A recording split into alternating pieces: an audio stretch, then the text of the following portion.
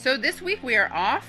We are on vacation, but we are not leaving you without an episode. So what we are doing is we are releasing the formerly paywalled extended interview that we did with Oliver Stone back in December. It's a great interview, and of course Oliver Stone is back in the headlines because a movie that he produced, Ukraine on Fire, was censored and removed from YouTube. You can find the film Ukraine on Fire on Rumble.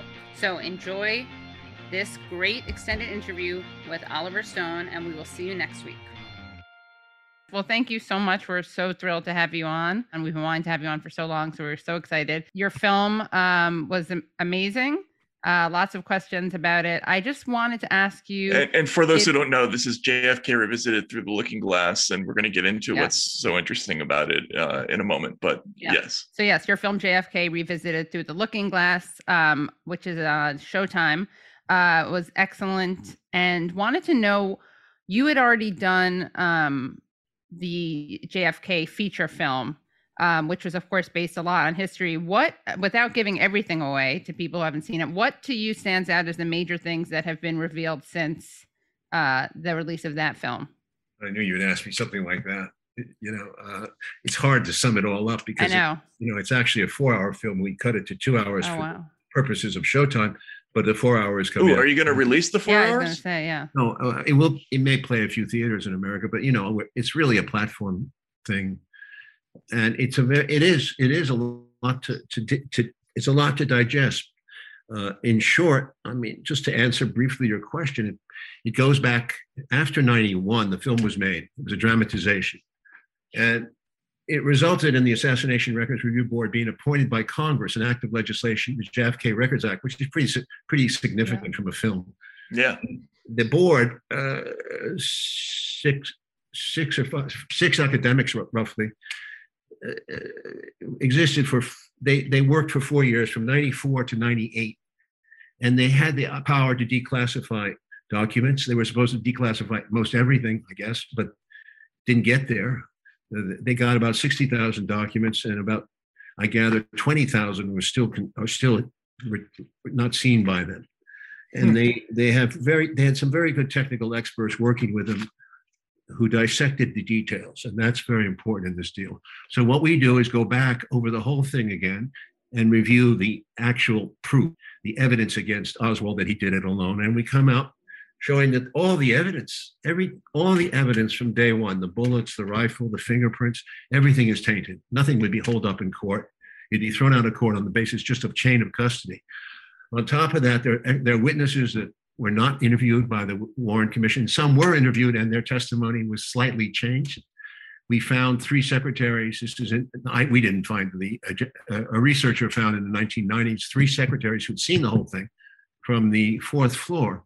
And they claimed that they left right away to go downstairs to see what was going on after the bullets hit.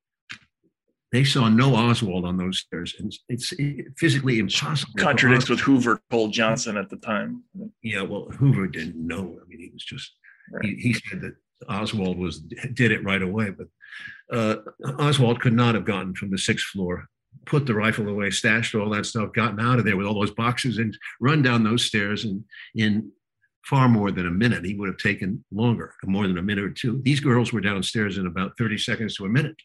So they saw no Oswald on the stairs, and the people coming up the stairs didn't see him. So right there, you have to question, was Oswald on the 6th floor? And I don't believe he was, but beside that, the autopsy was a ruse, was a farce. It was done by military guys who didn't want anything. They were put in charge, and you're not supposed to have an autopsy run by the military, you see. So the autopsists had no power to really do what they wanted, but they were incompetent anyway. There was a lot of great people who could have done it around. They were not asked. It was a strange autopsy with doctored photos. Now, the photos we know are doctored because the photographer at the autopsy, the official one, Stringer, was interviewed by the board, and he was shown the pictures that were shown, the official pictures of Kennedy's skull, and he said, "Those are not taken by me. Those are not the shots I took." Wow. So you have a doctored photo situation, and it shows a big deal. Of course, I don't know, Katie, you're too young to remember, but when you see the Zapruder film, you see his head is he's shot from the front right here, and the back of his head blows out. It's pretty gruesome. And that's a shot from the front.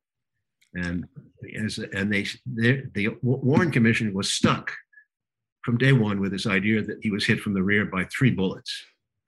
And it's just physically impossible when you examine all the evidence of not only the Zapruder film, but everything that happened in the autopsy to prove that those 3 bullets were the ones that killed, that did all this damage. He had to be shot from the other side, from the front as well as the rear. The rear, he could not have been. He could have been shot from another window on another building. It didn't have to be from the 6th floor. 6th floor was a very difficult shot because there was a tree that was growing right there. All these things that, I mean, they're all details. Like a Sherlock Holmes would break into the case and he'd say this. That all adds up. It's accumulation of details. And that bothers me because from day one, they never investigated this thing further. In fact, they went out of their way to kill off the investigation. Right. And then there's like the color of the brain, how long it had been in formaldehyde. I mean, that was so fake brain. It's a fake brain that's there. It's somebody else's brain because it was a hospital where they did autopsies. No, that was somebody else's brain for sure, because the nurses, the people at Parkland, everybody saw the cerebellum dripping from his skull. Been shot there, it was dripping on the floor of the Parkland Hospital. And by the time, they got to it's a strange story, but frankly, the brain, they weighed this official brain, and the brain weighs as much as a normal person, which is impossible given the circumstances of the dripping brain. Right.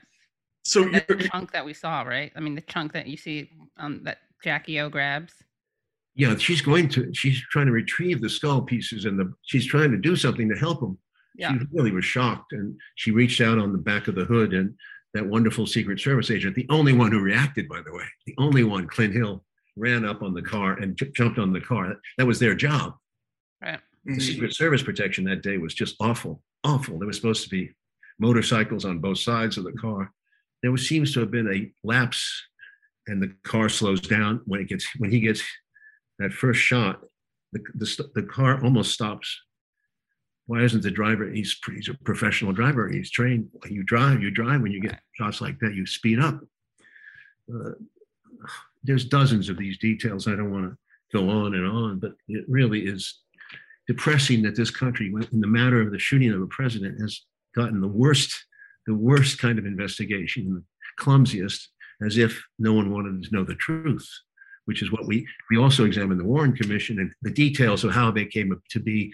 And we find out, of course, that basically running the show of the Warren Commission is Allen Dulles, who was fired as the chief of the CIA by Kennedy as a result of the Bay of Pigs in '61. Dulles was no friend of Kennedy, and he was around the whole scene after he was fired, he was around the whole scene for a while. He even went to Dallas to sell his book right before the assassination. So we point a lot of the finger at Dulles as a manager anyway of the thing. And because of CIA's records, CIA conceals everything. They didn't cooperate really with the ARB.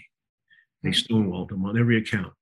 And this is a shame. So did the Secret Service, but files just didn't show up. They weren't no interest in helping them to solve this case.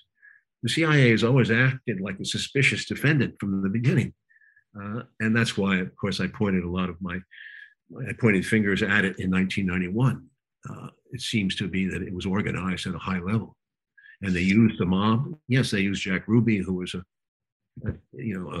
thug who killed the main witness. Because if Oswald had talked, there would have been tremendous problems, confusions, revelations.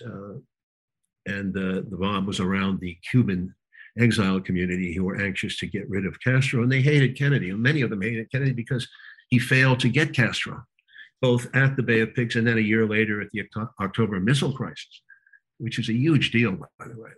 It's much underrated what happened in '62. So the events of '62, I believe, led directly to '63, and he was marked. He was marked from that point on. Why? Because of Cuba, but also because of Vietnam. He was pulling out, and new records show that. And 3, the Soviet Union. That was the big one. That was the big snowball because he was looking for détente. He had a relationship with Khrushchev after the missile crisis. And what did they do? They signed the Nuclear Test Ban Treaty, which is an amazing event. It's the first time since World War II that the United States and Russia have been able to make an agreement. It's really amazing piece of history. Kennedy, it was a major achievement, he said, of his administration. He got it signed in September of 63, 2 months before he was killed. And in this country, you don't go for peace. When you go for peace, you make enemies. A lot of people in government get fed by this machine, this military-industrial complex. CIA did not want peace with Russia. They wanted to get a bigger and bigger budget. Kennedy was wanting to cut the budget. Afford Anything talks about how to avoid common pitfalls, how to refine your mental models, and how to think about how to think. Paula, while certainly you can mess up on $1 million a year, it is far less likely than it is on $30,000 a year. Right. I would meet wonderful people that were struggling with a budget that was super tight. It was 100%. You need to make more money. Make smarter choices and build a better life. Afford Anything, wherever you listen. So you have all these issues. And I think what matters today, well, I'm going to let you lead the question. But yeah, I mean, I'm really curious because obviously when JFK came out, which I thought was a fantastically entertaining, interesting movie at the time, it was one of the last movies that I think gripped the attention of the whole country in in a way other than as a piece of entertainment, right? It was a cultural sort of lodestar, right? And but you took a significant amount of flack for that movie at the time. There was a lot of criticism, about some fact check details and that sort of thing. You must have had a lot of time between then and now to think about what you might have done differently. And I was really struck by the difference in approach between that film and this one, which seems it seems very much like you went through methodically all the evidence for the official story this time around and focused a lot more on that than on the dramatic story of the conspirators. Could I ask about your thought process and what you were setting out to do? Oh, yeah, sure. It's simple. I mean, I was a movie maker. Yeah. And you have to make movies. They have to make money. You have to continue in this business. I wanted to make an exciting movie about a very serious subject, a grim subject. Most people wouldn't go to that movie unless they were told it was something exciting about it. So I didn't lie or I didn't change. I didn't fictionalize anything. I dramatized.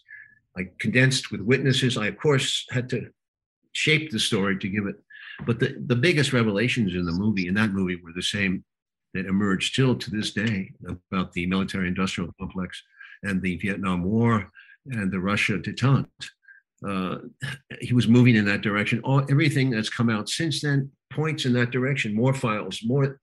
We declassified May 63, where he tells McNamara, his Secretary of Defense, tells the Army chiefs, we want to get these first 1,000 troops out by 63, and we're going to do the rest by 65. Kennedy and McNamara said very clearly, we are coming out of Vietnam, win or lose. It's their war. Kennedy was not going to go into Cuba. That was very clear, and he probably got killed because of it. If he couldn't go into Cuba, he said, why am I going to go into Vietnam, which is 6,000 miles away? Cuba's 90 miles away. It makes no fucking sense. Mm-hmm. Mm-hmm. Which is why you start off the movie with this address by Kennedy talking about not just peace in our time, but peace in all times. Yep.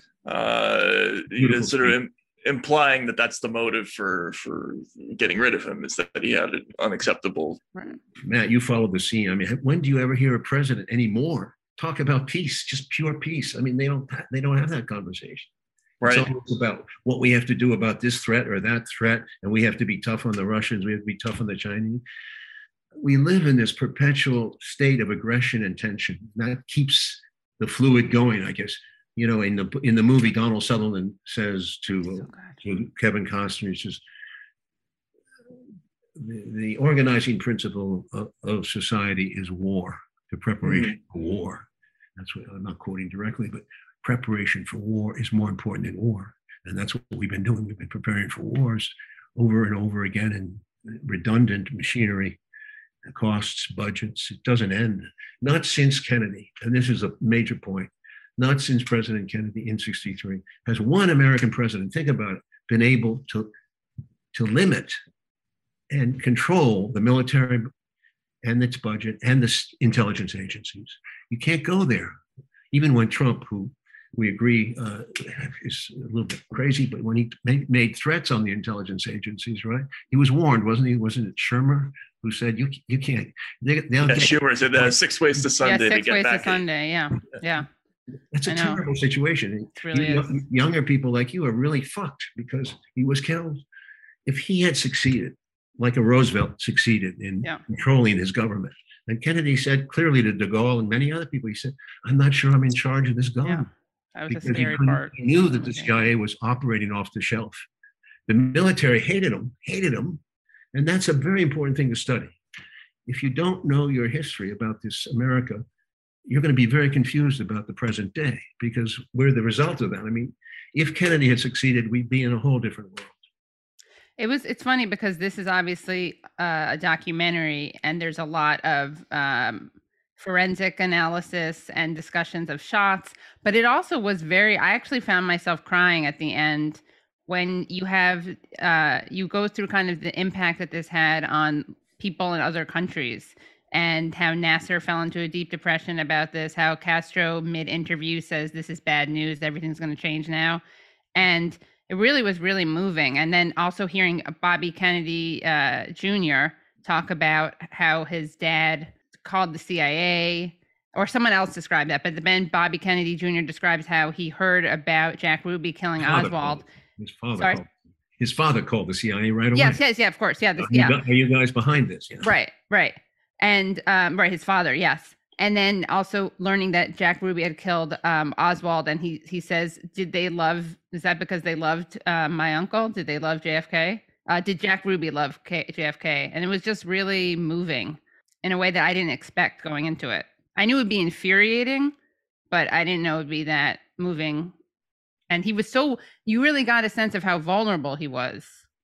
Yeah, that's what we're trying to show. And I think the 4 Hour has more of that because you have to, it's what's surprising. A lot of people don't know this.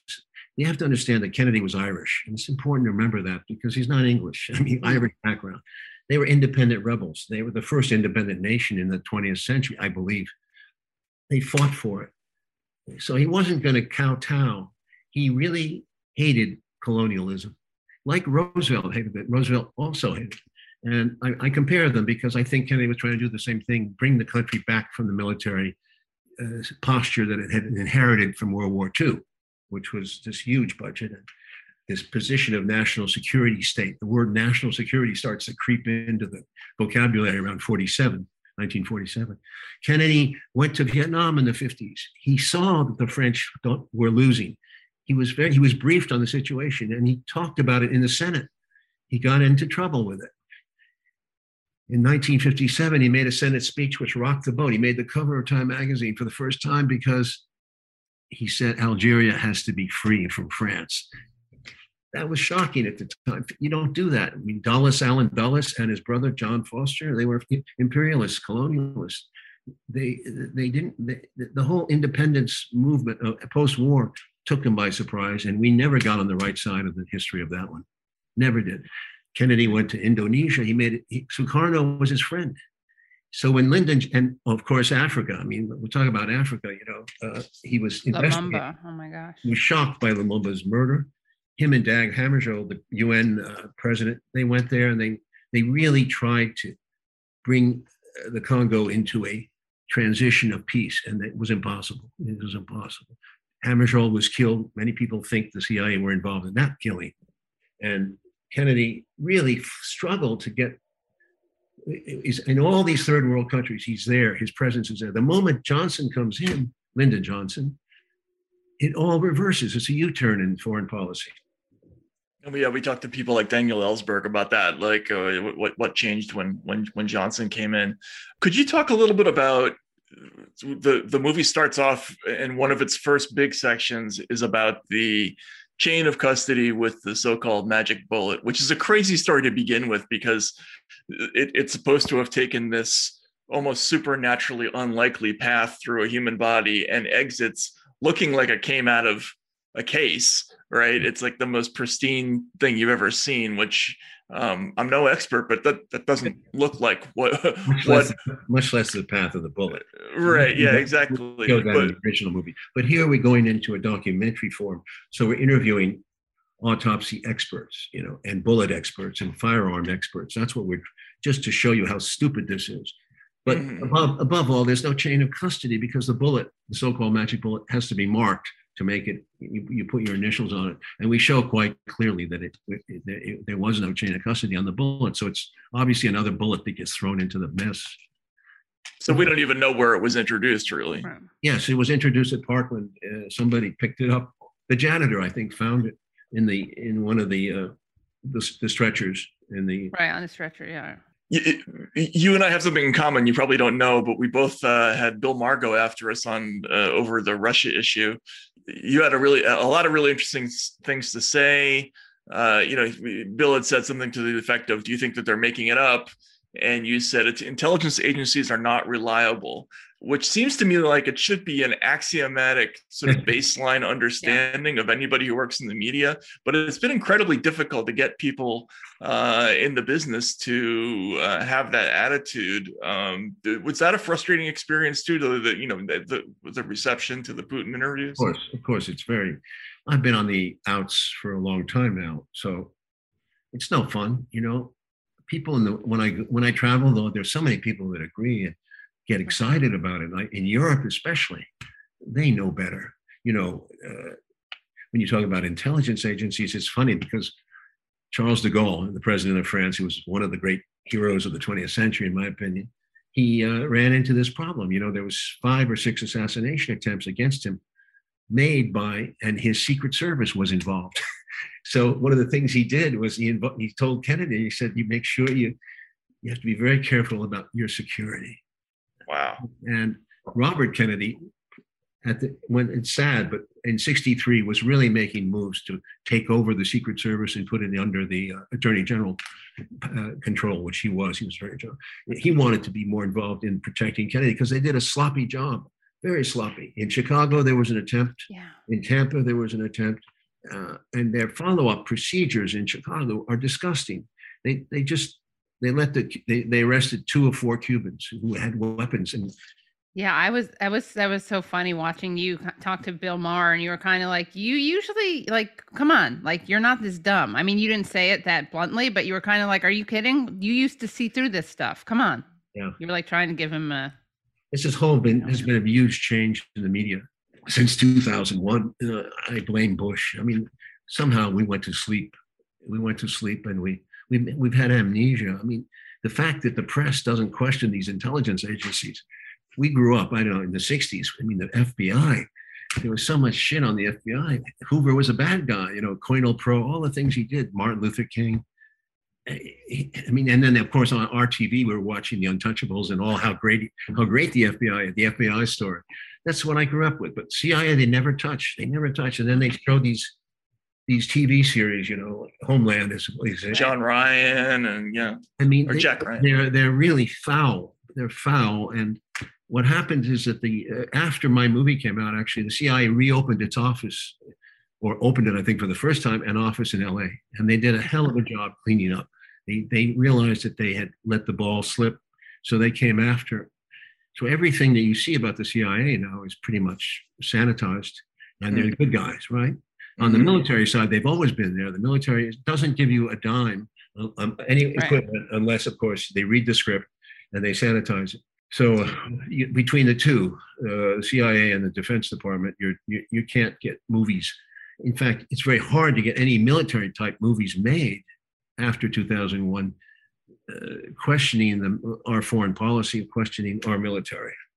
We're living in a censored state, by easily censored state, and the media plays a huge role in this. They were asleep on the Kennedy killing. They were complicit in a way. Who else but the media? New York Times comes out on day 1 when the Warren Commission report is released and says it's valid and Oswald is a lone assassin. Day 1, without even reading all the documentation. Right. And we had Daniel Ellsberg on, and he talked about how on the day of the Gulf of Tonkin incident, the all the biggest newspapers sort of unquestioningly wrote up the sequence of events as told to them by a handful of Pentagon officials who were really essentially inventing a narrative on the fly, and that ended up being the whole justification for going into conflict. And it was wrong, as we later learned. But yeah, the media has been tremendously complicit. Do you have a lot of resentment about that? I mean, it feels like the press took a turn on you a little bit after JFK. Sure, they did. No, I mean, listen, I'm not a conspiracy nut. I don't follow all the stuff that's going on. The news is so foul. I turn it off. So I can't watch American news. But put it this way, I'm trying to remember when Johnson. I went to Vietnam. I didn't know anything. I was a soldier there, so I did my best I could. But it took me a long time to wake up. It took me a long time. By the 1980s, I was waking up. When I was about 40 years old, I started to make the movies I wanted to make. Salvador was my first movie. But wasn't it? Who was the official who said, "Shit, they were shooting at flying fish about the Gulf of Tonkin"? Was that Johnson? Somebody forget. Yeah. It's a great quote. But Vietnam is a much deeper story because it starts in the 50s. Ellsberg will tell you. Right. You follow the curve of it. That's why Kennedy, among other reasons, was killed, because he didn't want to go into Vietnam for combat. He sent advisors only. So people who say he started Vietnam is such a lie. He really saw the problem coming, and he was elected, no doubt, as a Cold War president. He had to be. He couldn't get elected in 1960 except as that, and he had to out muscle Nixon. He had to promise more. So he did that, and of course it came back to haunt him, because the Cubans started to believe that, oh yeah, he's going to liberate Cuba, and we're going to go in there. So I repeat what I said earlier. If he's not going to go into Cuba to liberate Cuba, why is he going to go into Vietnam? I spent almost 10 years covering the wake of the financial crisis. And over again, I ran into people who had been involved in, say, the sale of mortgage-backed securities, and who talked about Wall Street, the movie, and mentioned that they either themselves or had bosses who thought that Gordon Gekko was the hero of that movie, and that he was a model of what an American was supposed to be, and that the speech that he gave at Teldar Paper was given in earnest and should be understood as a true mantra of Wall Street. Have you ever gotten that feedback? I mean, because it had a massive impact on the ethos of Wall Street. Wasn't it Jean-Luc Godard who said, any successful film is a result of a misunderstanding between the director and the audience? That's a great line, yeah. You could say the same thing about Platoon. Certainly Platoon was misunderstood by a lot of people as as gung-ho movie. They couldn't mistake Born on the 4th of July, though, for that. So no, the Wall Street movie, Gekko was the villain, and Charlie Sheen was the young man who gets redeemed by his own. He realizes how evil this shit is going on. Gekko was not to be, but kids without ethics want to be Gordon Gekko because they can make money. And I guess money is the goal, and money justifies everything. The interesting thing is I made a follow-up in 2010 called Wall Street Money Never Sleeps. That was a follow-up. That was about that crisis that you wrote about, the 2008 crisis. And I talked to all the brokers about that. So what had occurred to me when I was making the film was that the Gordon Gekko of 1987 had now turned into the banks of 2008, because the banks were doing the same thing Gekko was doing in the first movie, the vampire squid, as you would call it. Right. Yeah. Oh, yeah, that was me. Yeah. We'll go into the Bartletts for that, I guess. Right. Yeah, exactly. I got to ask a very important question, which is in Naked Gun, when they have that montage, that love scene montage, going out on a date and then winding up, I think they wind up in full body condoms. But they're, of course, leave the movie theater laughing arm in arm, and then it pans back and it's Platoon that's playing at the movie theater. Did they have to ask you about that for your permission? I don't think so, no. Okay. But I love their film, Zucker Brothers. They were great. They fresh air. Yeah. But they've done that. Dave did that too. Ivan Reitman did a film where I'm the guy who sounds like a nut, but I'm the only guy who's right in the end of the movie. About really? Dave, the substitutors yeah. for the president. You say that you're sort of on the outs. Can you talk a little bit about that? Why is that? What happened? And what do you have? What expectations do you have going forward? One thing they label you. You know, you always get labeled, so that kills off the creative impulse. I've done all kinds of movies, all kinds. I've gone to football. I've gone to Wall Street. Great movie, by the way. Love that movie. You know, other kinds of movies, but it's obviously always comes back to I'm a political filmmaker. I'm a conspiracy theorist, boring, and that they kind of label you and they put you off as a margin. So my films, Snowden was a tough experience for me. That was great. But it just was not appreciated in America anyway. Did much better in Europe, but in America we did okay, but nothing. You see, Snowden is a pivotal character, as is Assange, and I wanted to give them credit for what they did. They really open up the system. They give us the truth. They don't give us the bullshit. And that's what we live in, a world of bullshit. We're drowning in it. There's so much media now that, you know, they parse everything and it gets confusing for people to follow who's who and what's what. How is your marginalization compared post JFK versus post Russiagate? Oh, that didn't help me. Boy, I can't stand what they did about Russia.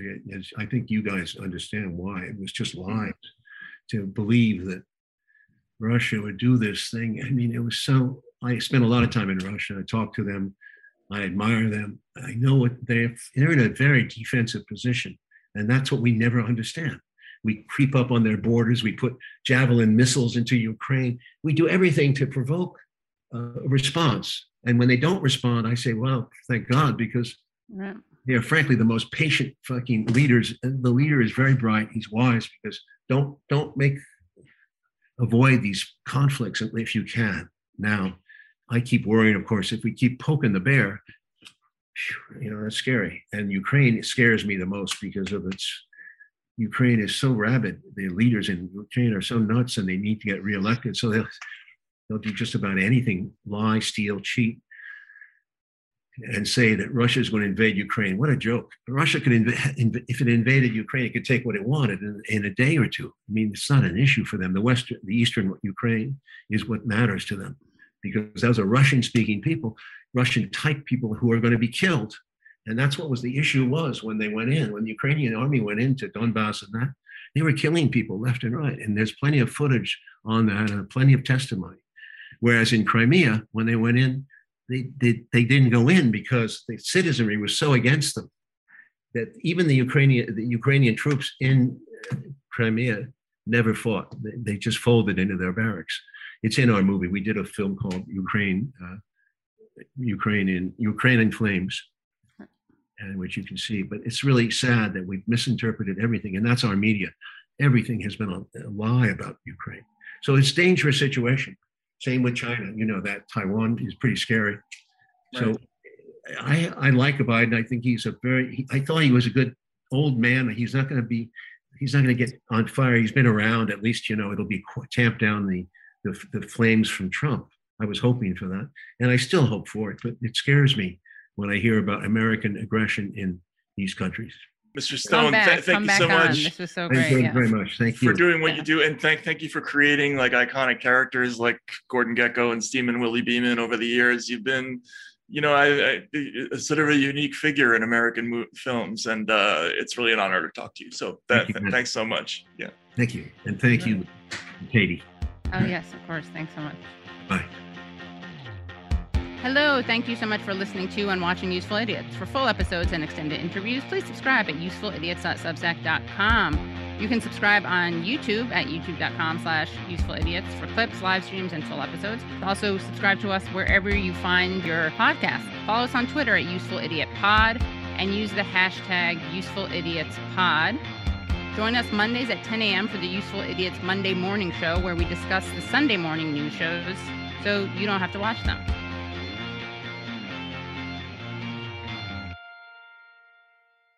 The Bigger Pockets portfolio of podcasts are worthy of your investment. We're having a real conversation as real estate investors. New episodes available every day. It's important to buy where it makes money and not necessarily where you want to travel to. Bigger Pockets, On the Market, Rookie Real Estate, or Money Podcast. The purpose of flipping is to create more cash so then you can reinvest into other types of properties. The Bigger Pockets Podcast on YouTube or wherever you listen.